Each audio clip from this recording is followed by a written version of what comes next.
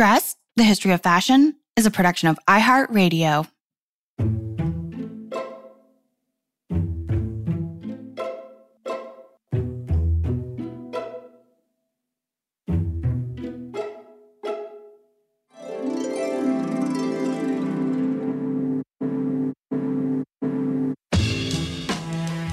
With over 7 billion people in the world, we all have one thing in common. Every day, we all get dressed. Welcome to Dressed, the History of Fashion, a podcast that explores the who, what, when of why we wear.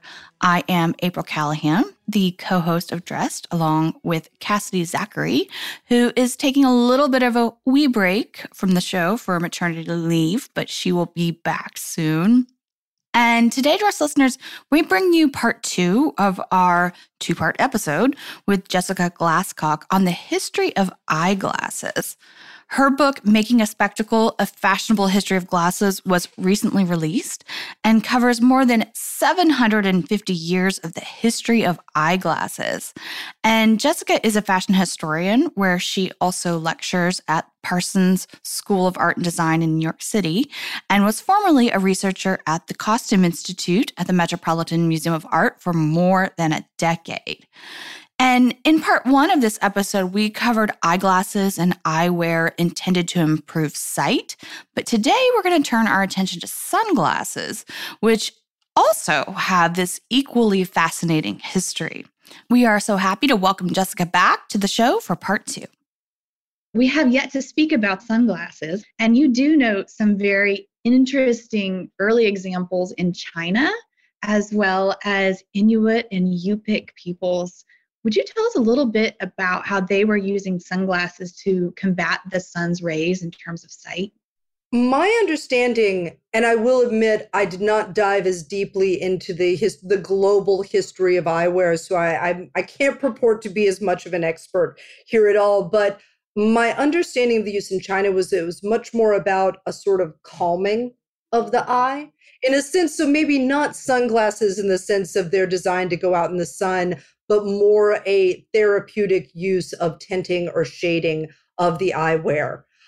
In the Inuit and Yupik use of sunglasses, I'm doing air quotes. I know no one can see me, but I'm doing air quotes.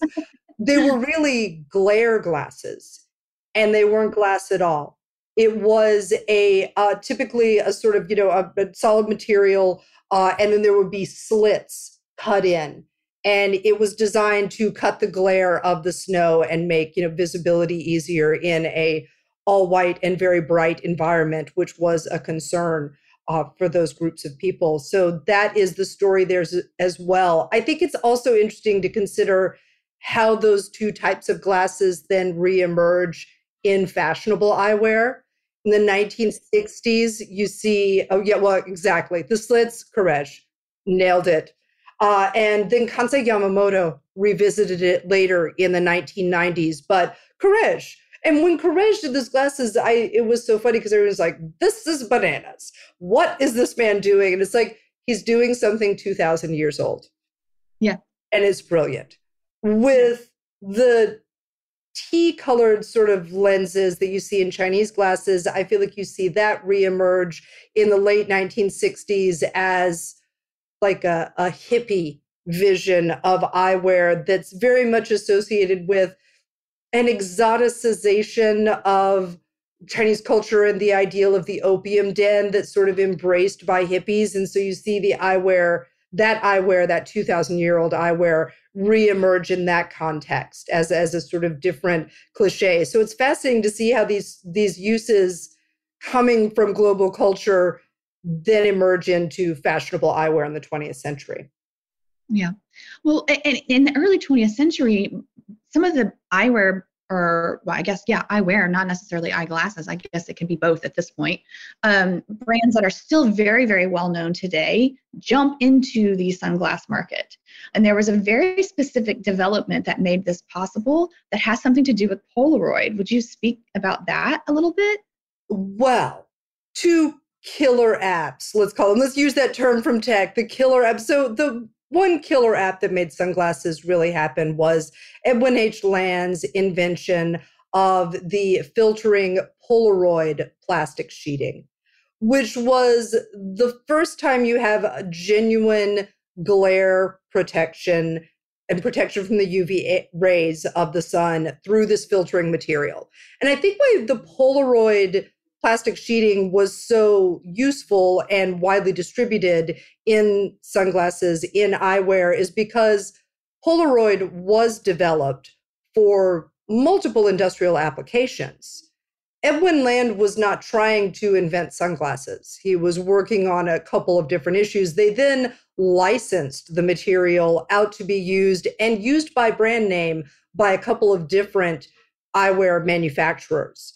That's number one, that you had sunglasses that worked, I guess, because there had been tinted glasses before. I mean, tinted glasses had a period of fashionability. Even in the 18th century, there was a composer, Goldoni, who wore green tinted shades with little curtains on them. They're crazy looking. I didn't put them in the book. But, that had been a thing before. These really worked. They were that industrial application brought into eyewear. But the other thing that happened was Hollywood and the adoption of sunglasses by Hollywood performers, because even before Polaroid, you had people like Giuseppe Ratti, who will go on to found the eyewear company Persol, doing a silica-based lens in a sort of yellow that was designed for race car driving. You had Bausch & Lomb doing the Crookes glass lenses. There were earlier versions of sunglasses. They were all very much aimed at this, I'm going to talk about like a bro market, but let's be more kind. Let's be more kind. Let's say like this adventurers market, right? So race car drivers, people who want to fly planes, people who are fast and cool and dudes. That was the market for these things that were being developed. But in fact, it was the demand that came from women who wanted to emulate Hollywood starlets that created an explosion in sunglasses. And again, another step in the story of fashionability. Because the monocle, it was niche. Like, let's not kid ourselves. It was niche. Not everybody was wearing the monocle, but everybody was wearing sunglasses, including women, with temples on their faces, not carrying them around, but wearing them. And it was a game changer.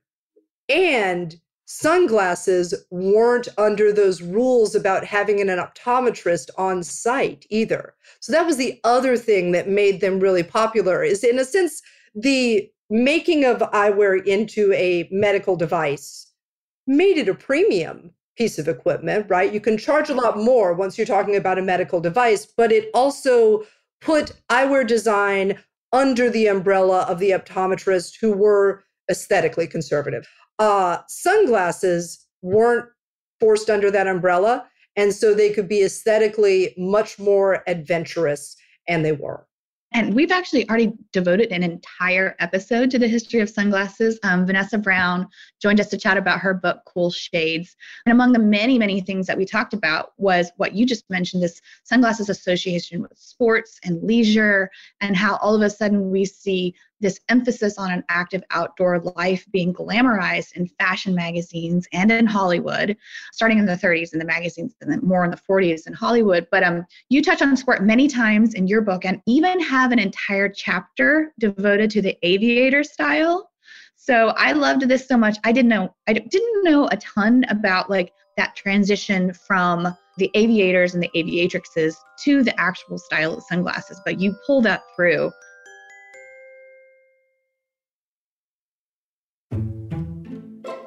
So how did this iconic style come to be, and why do you think it remains so popular today?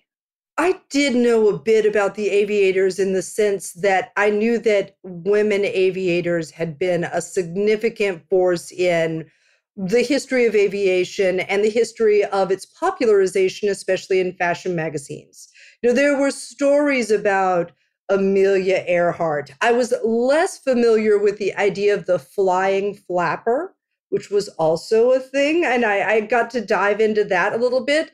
But yet the arc of the story was interesting because when I wrote this book, I obviously tried to read every book that had already existed on eyewear because I didn't want to repeat.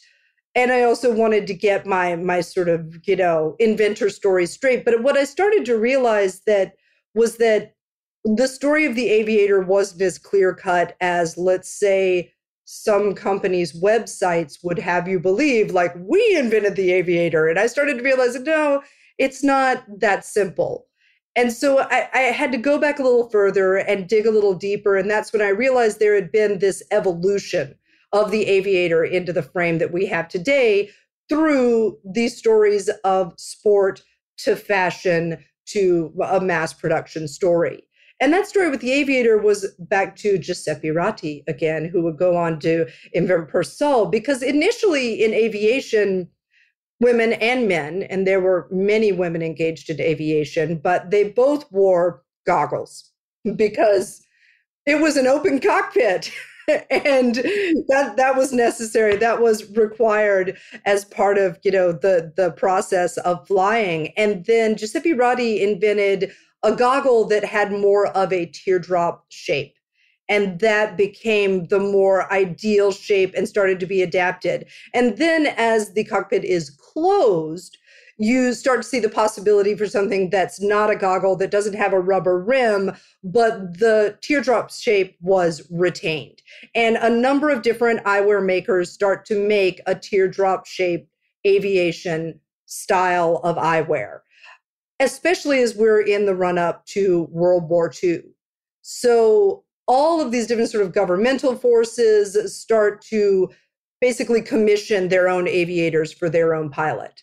And that becomes the story. And that was interesting to me as well, that there was a transition of sort of the fashionable aviatrix in her wonderful glasses and her special sort of fitted cap, the idea of the aviation cap, all of these sort of, they were aviation skirts. There was aviation everything. It was a real hit in the 1920s. But as you get up in the run up to World War II, it becomes a masculine accessory again, because the heroes are now the aviators who are going to be the fighter pilots. Not that women aviators went away, but they were not allowed to participate in World War II, and they participated as auxiliary.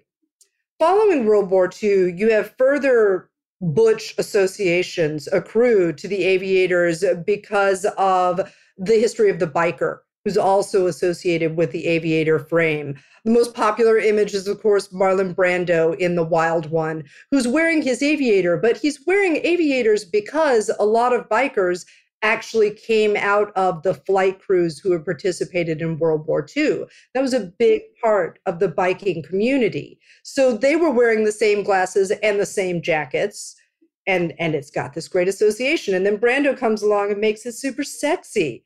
So the aviator continues this history, but then in the 1970s, you start to see the reemergence of women in aviators, to which I would credit a lot to Gloria Steinem.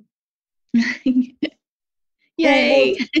Spectacular in her aviators, right? Is there anything more iconic than like a metal belt, hip huggers, cigarette, and aviators, and like fighting for women's rights? Absolutely. And I'm sure Gloria Steinem knew about Amelia Earhart and about the history of the female aviator and this sort of hidden history of feminism that is a part of that eyewear.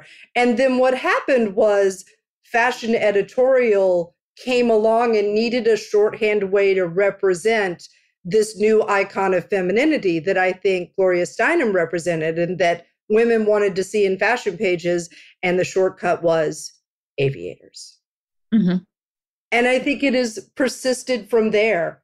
Yeah. Oh, and another very persistent shape within the history of sunglasses are, of course, cat eye glasses that kind of popped onto the scene from the 1950s. And we've actually already done also an episode on Altina Shinazi. So you can tune into that to learn more and how she invented this fad for what were called at the time Harlequin glasses. But Jessica, I was so thrilled to learn in your book that Claire McCardle had her own eyewear line that was like cat-eyed shape, apparently, or cat-eye-esque shaped. I had no idea. And you write in the book, quote, "It was the first time a fashion designer had created an eyewear line. And if you have more to say on this, I am all ears. Absolutely. I mean, McArdle, goddess, icon, inventor of Seventh Avenue fashion. All praise be to Claire. I was really surprised by this too. I was looking for cat eye origins and the popularization. I too found the story of Altina Shinazi fascinating. And I too had to realize they were called Harlequin frames before they were called cat eye frames. That was an interesting challenge. And then when I got to that, I was like, well, of course, Harlequins were such a thing in the 1930s. I was looking up Harlequins generally when I started to do more research to try and go a little deeper. And I found out you could also buy a Harlequin Great Dane in the pages of Vogue. Great. With Claire McArdle, I also do like a little bit of a squirrely thing there too. It's the first fashion designer line of eyewear, because certainly other fashion designers had created one-off frames and shapes before that. But McArdle was the first to do a full line of eyewear. They were mainly influenced by the Harlequin shape or the cat eye shape, and they were in license and collaboration with American Optical. So it really makes sense because McArdle, I think in a lot of ways, associated the ideals of her work with industrial design as much as fashion design. And sunglasses are a very industrial designed object in a sense. They're less associated with genius designers and more associated with like a process of making and the accrual and amalgamation of all of this knowledge about how to help people see and also look good. So McArdle, though, I found this out. I double checked because I was worried Schiaparelli might have had the line. Like I was like, ooh, but Schiaparelli's like maybe 6 months after she starts to do a line as well. And hers were much less popularly accessible, although a lot of fun. But McArdle got there first, and it made sense. And what she did becomes a model of licensing that I think we'll get a chance to talk about a little more later. But I also was intrigued that she'd gone with something that was so of the moment. She wasn't reinventing the wheel. She was like, which is interesting for Claire because Claire was all about reinventing the wheel in terms of like her clothing design. Absolutely. But in this case, I think she was about being on the moment of the zeitgeist. They were, I think, a little smaller and tighter than a lot of what they were, in a sense, a little more minimal and a little more ostentatious than a lot of the Harlequin frames that were around. So I think, if anything, there was a paring down that I was really intrigued with. That's interesting.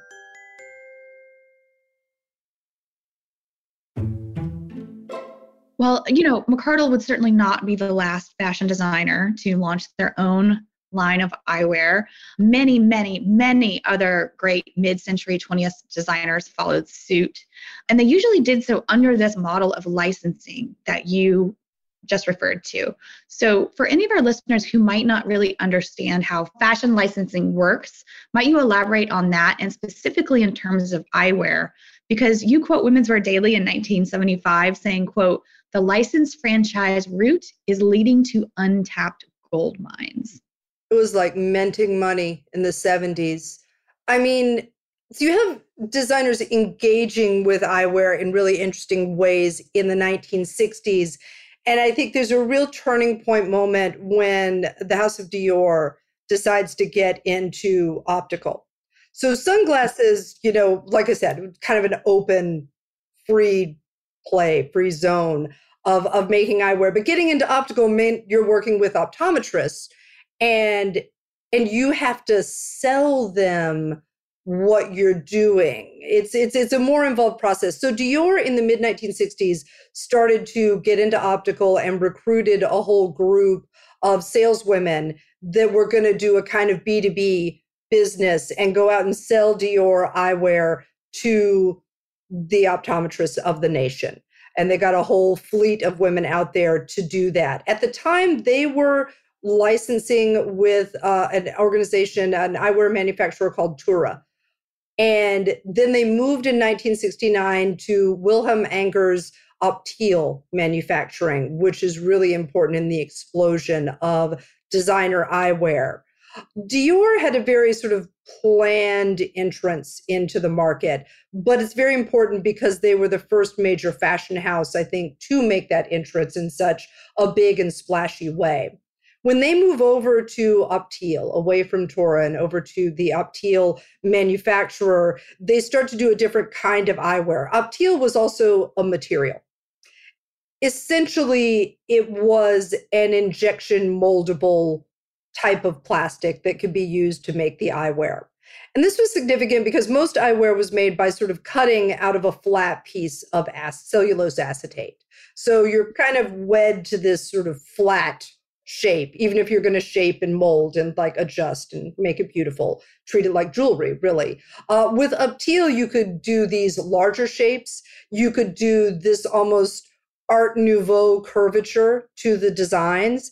And so when Dior moves into working with Optiel, they create a much more dramatic style of eyewear that I think reasserts the jewelry-like properties of a pair of glasses, sunglasses or otherwise.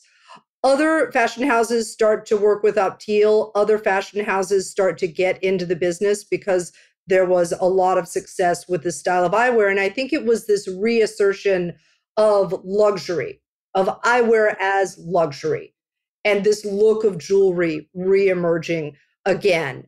And then the realization is that eyewear is actually pretty inexpensive to make.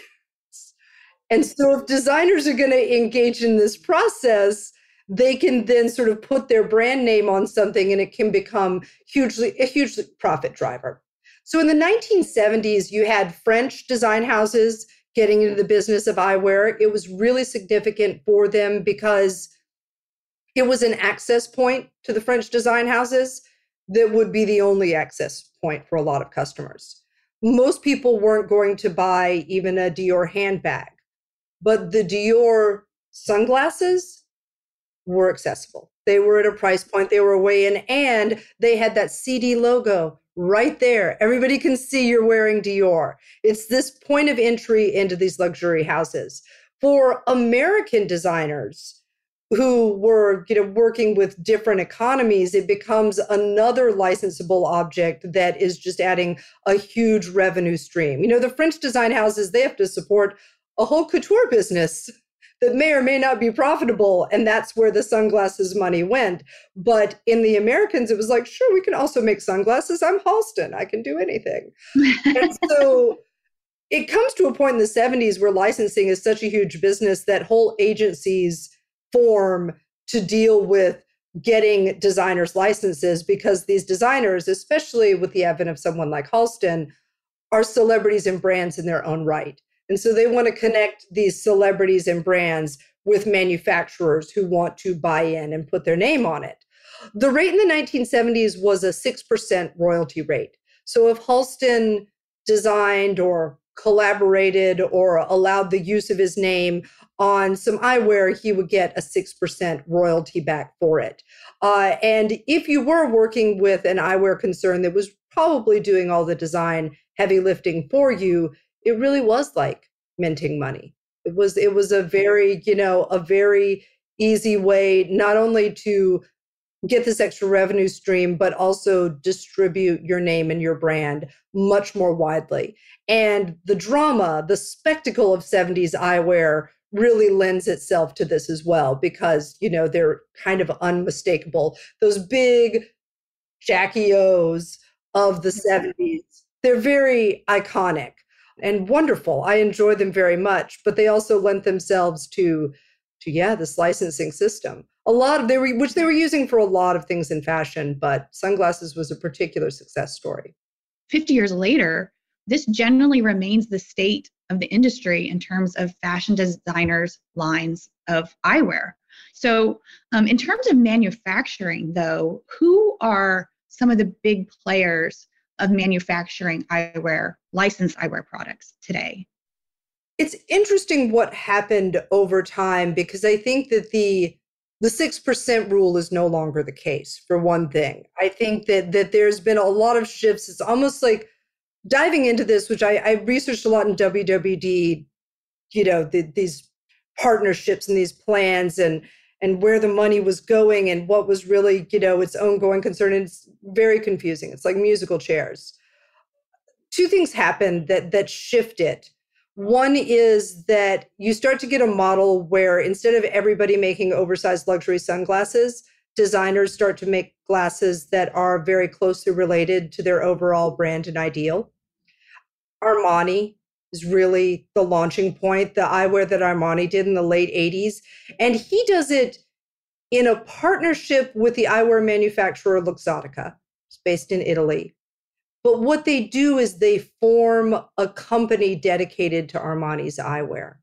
So instead of this idea of sort of like a designer has an idea and they send it to the manufacturer and the manufacturer executes it, you instead have, and this is pretty consistent now, you have these sort of bubble companies that have a deal with the designer, have a deal with a manufacturer. And to answer your initial question, Luxottica and Safilo are the two monsters of the business. But there's these other little organizations that are created. Mark Holland's and other manufacturers had a long history with high fashion glasses as well. And it keeps moving around and being renegotiated. I think because there's so much money in it. So I feel like everybody keeps remaking the deal. Like, oh, we want to make this deal now. Like Kering has their own dedicated concern for eyewear. I mean, it's a fascinating business, and eyewear is so expressive, but it is also this functional tool. It's just an intriguing spot in the fashion system that everybody wants access to right now. It is big, big, big business. And that really kind of brings us up to the current state of eyewear today. Jessica, this was amazing. Thank you. We just covered 750 years of eyeglasses in an hour. It was pretty spectacular. So your knowledge on this subject is really, really appreciated and wonderful. And everybody needs to go out and get your book. I happen to know that you just wrapped up writing another book. I did. Can you share what it's about? And would you like to tease that project? I can. I am so excited about this book, and it is in layouts, and it also has a beautiful visual aesthetic. It's another visual history as well as written history of the wig and hair pieces. Ooh. All about hair. Oh my God, there's going to be fleas. There's going to be lice. There's going to be big hair. There's going to be braids. There's going to be like 18th century ladies losing their heads. It's been this really rich topic, and it's even longer history. I'm going from ancient Egypt to RuPaul's Drag Race, and so millennia, from centuries to millennia, and I'm super excited about it. I hope you'll have me back.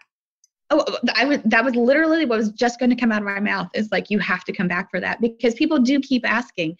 And we've mentioned it on the show about how hair pieces and the trade even of human hair, especially in the 19th century, and I guess probably even longer than that, but in the 19th century was also big business. So there's that aspect to it too. So this was wonderful. Thank you so much. And we cannot wait to have you back again for your next book. This was great. Thank you for having me. Jessica, thank you for an exceptionally fascinating exploration of eyeglasses of all fashions. And it is full on summer now, and I think that a lot of our listeners will reminisce about this episode next time they put on their summer shades. That does it for us this week, dress listeners. May you consider the history of your sunglasses next time you get dressed to go to the beach. Remember, we do love hearing from you, so if you would like to write to us, you can email us at dressed@iheartmedia.com. You can also DM us on Instagram, which is where we have images to accompany each week's episodes. Thank you, as always, to our producers, Casey Pegram, Holly Fry, and everyone else at iHeartRadio that makes the show possible each week.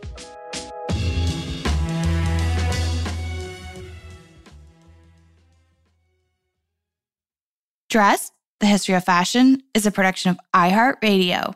For more podcasts from iHeartRadio, visit the iHeartRadio app, Apple Podcasts, or wherever else you listen to your favorite shows.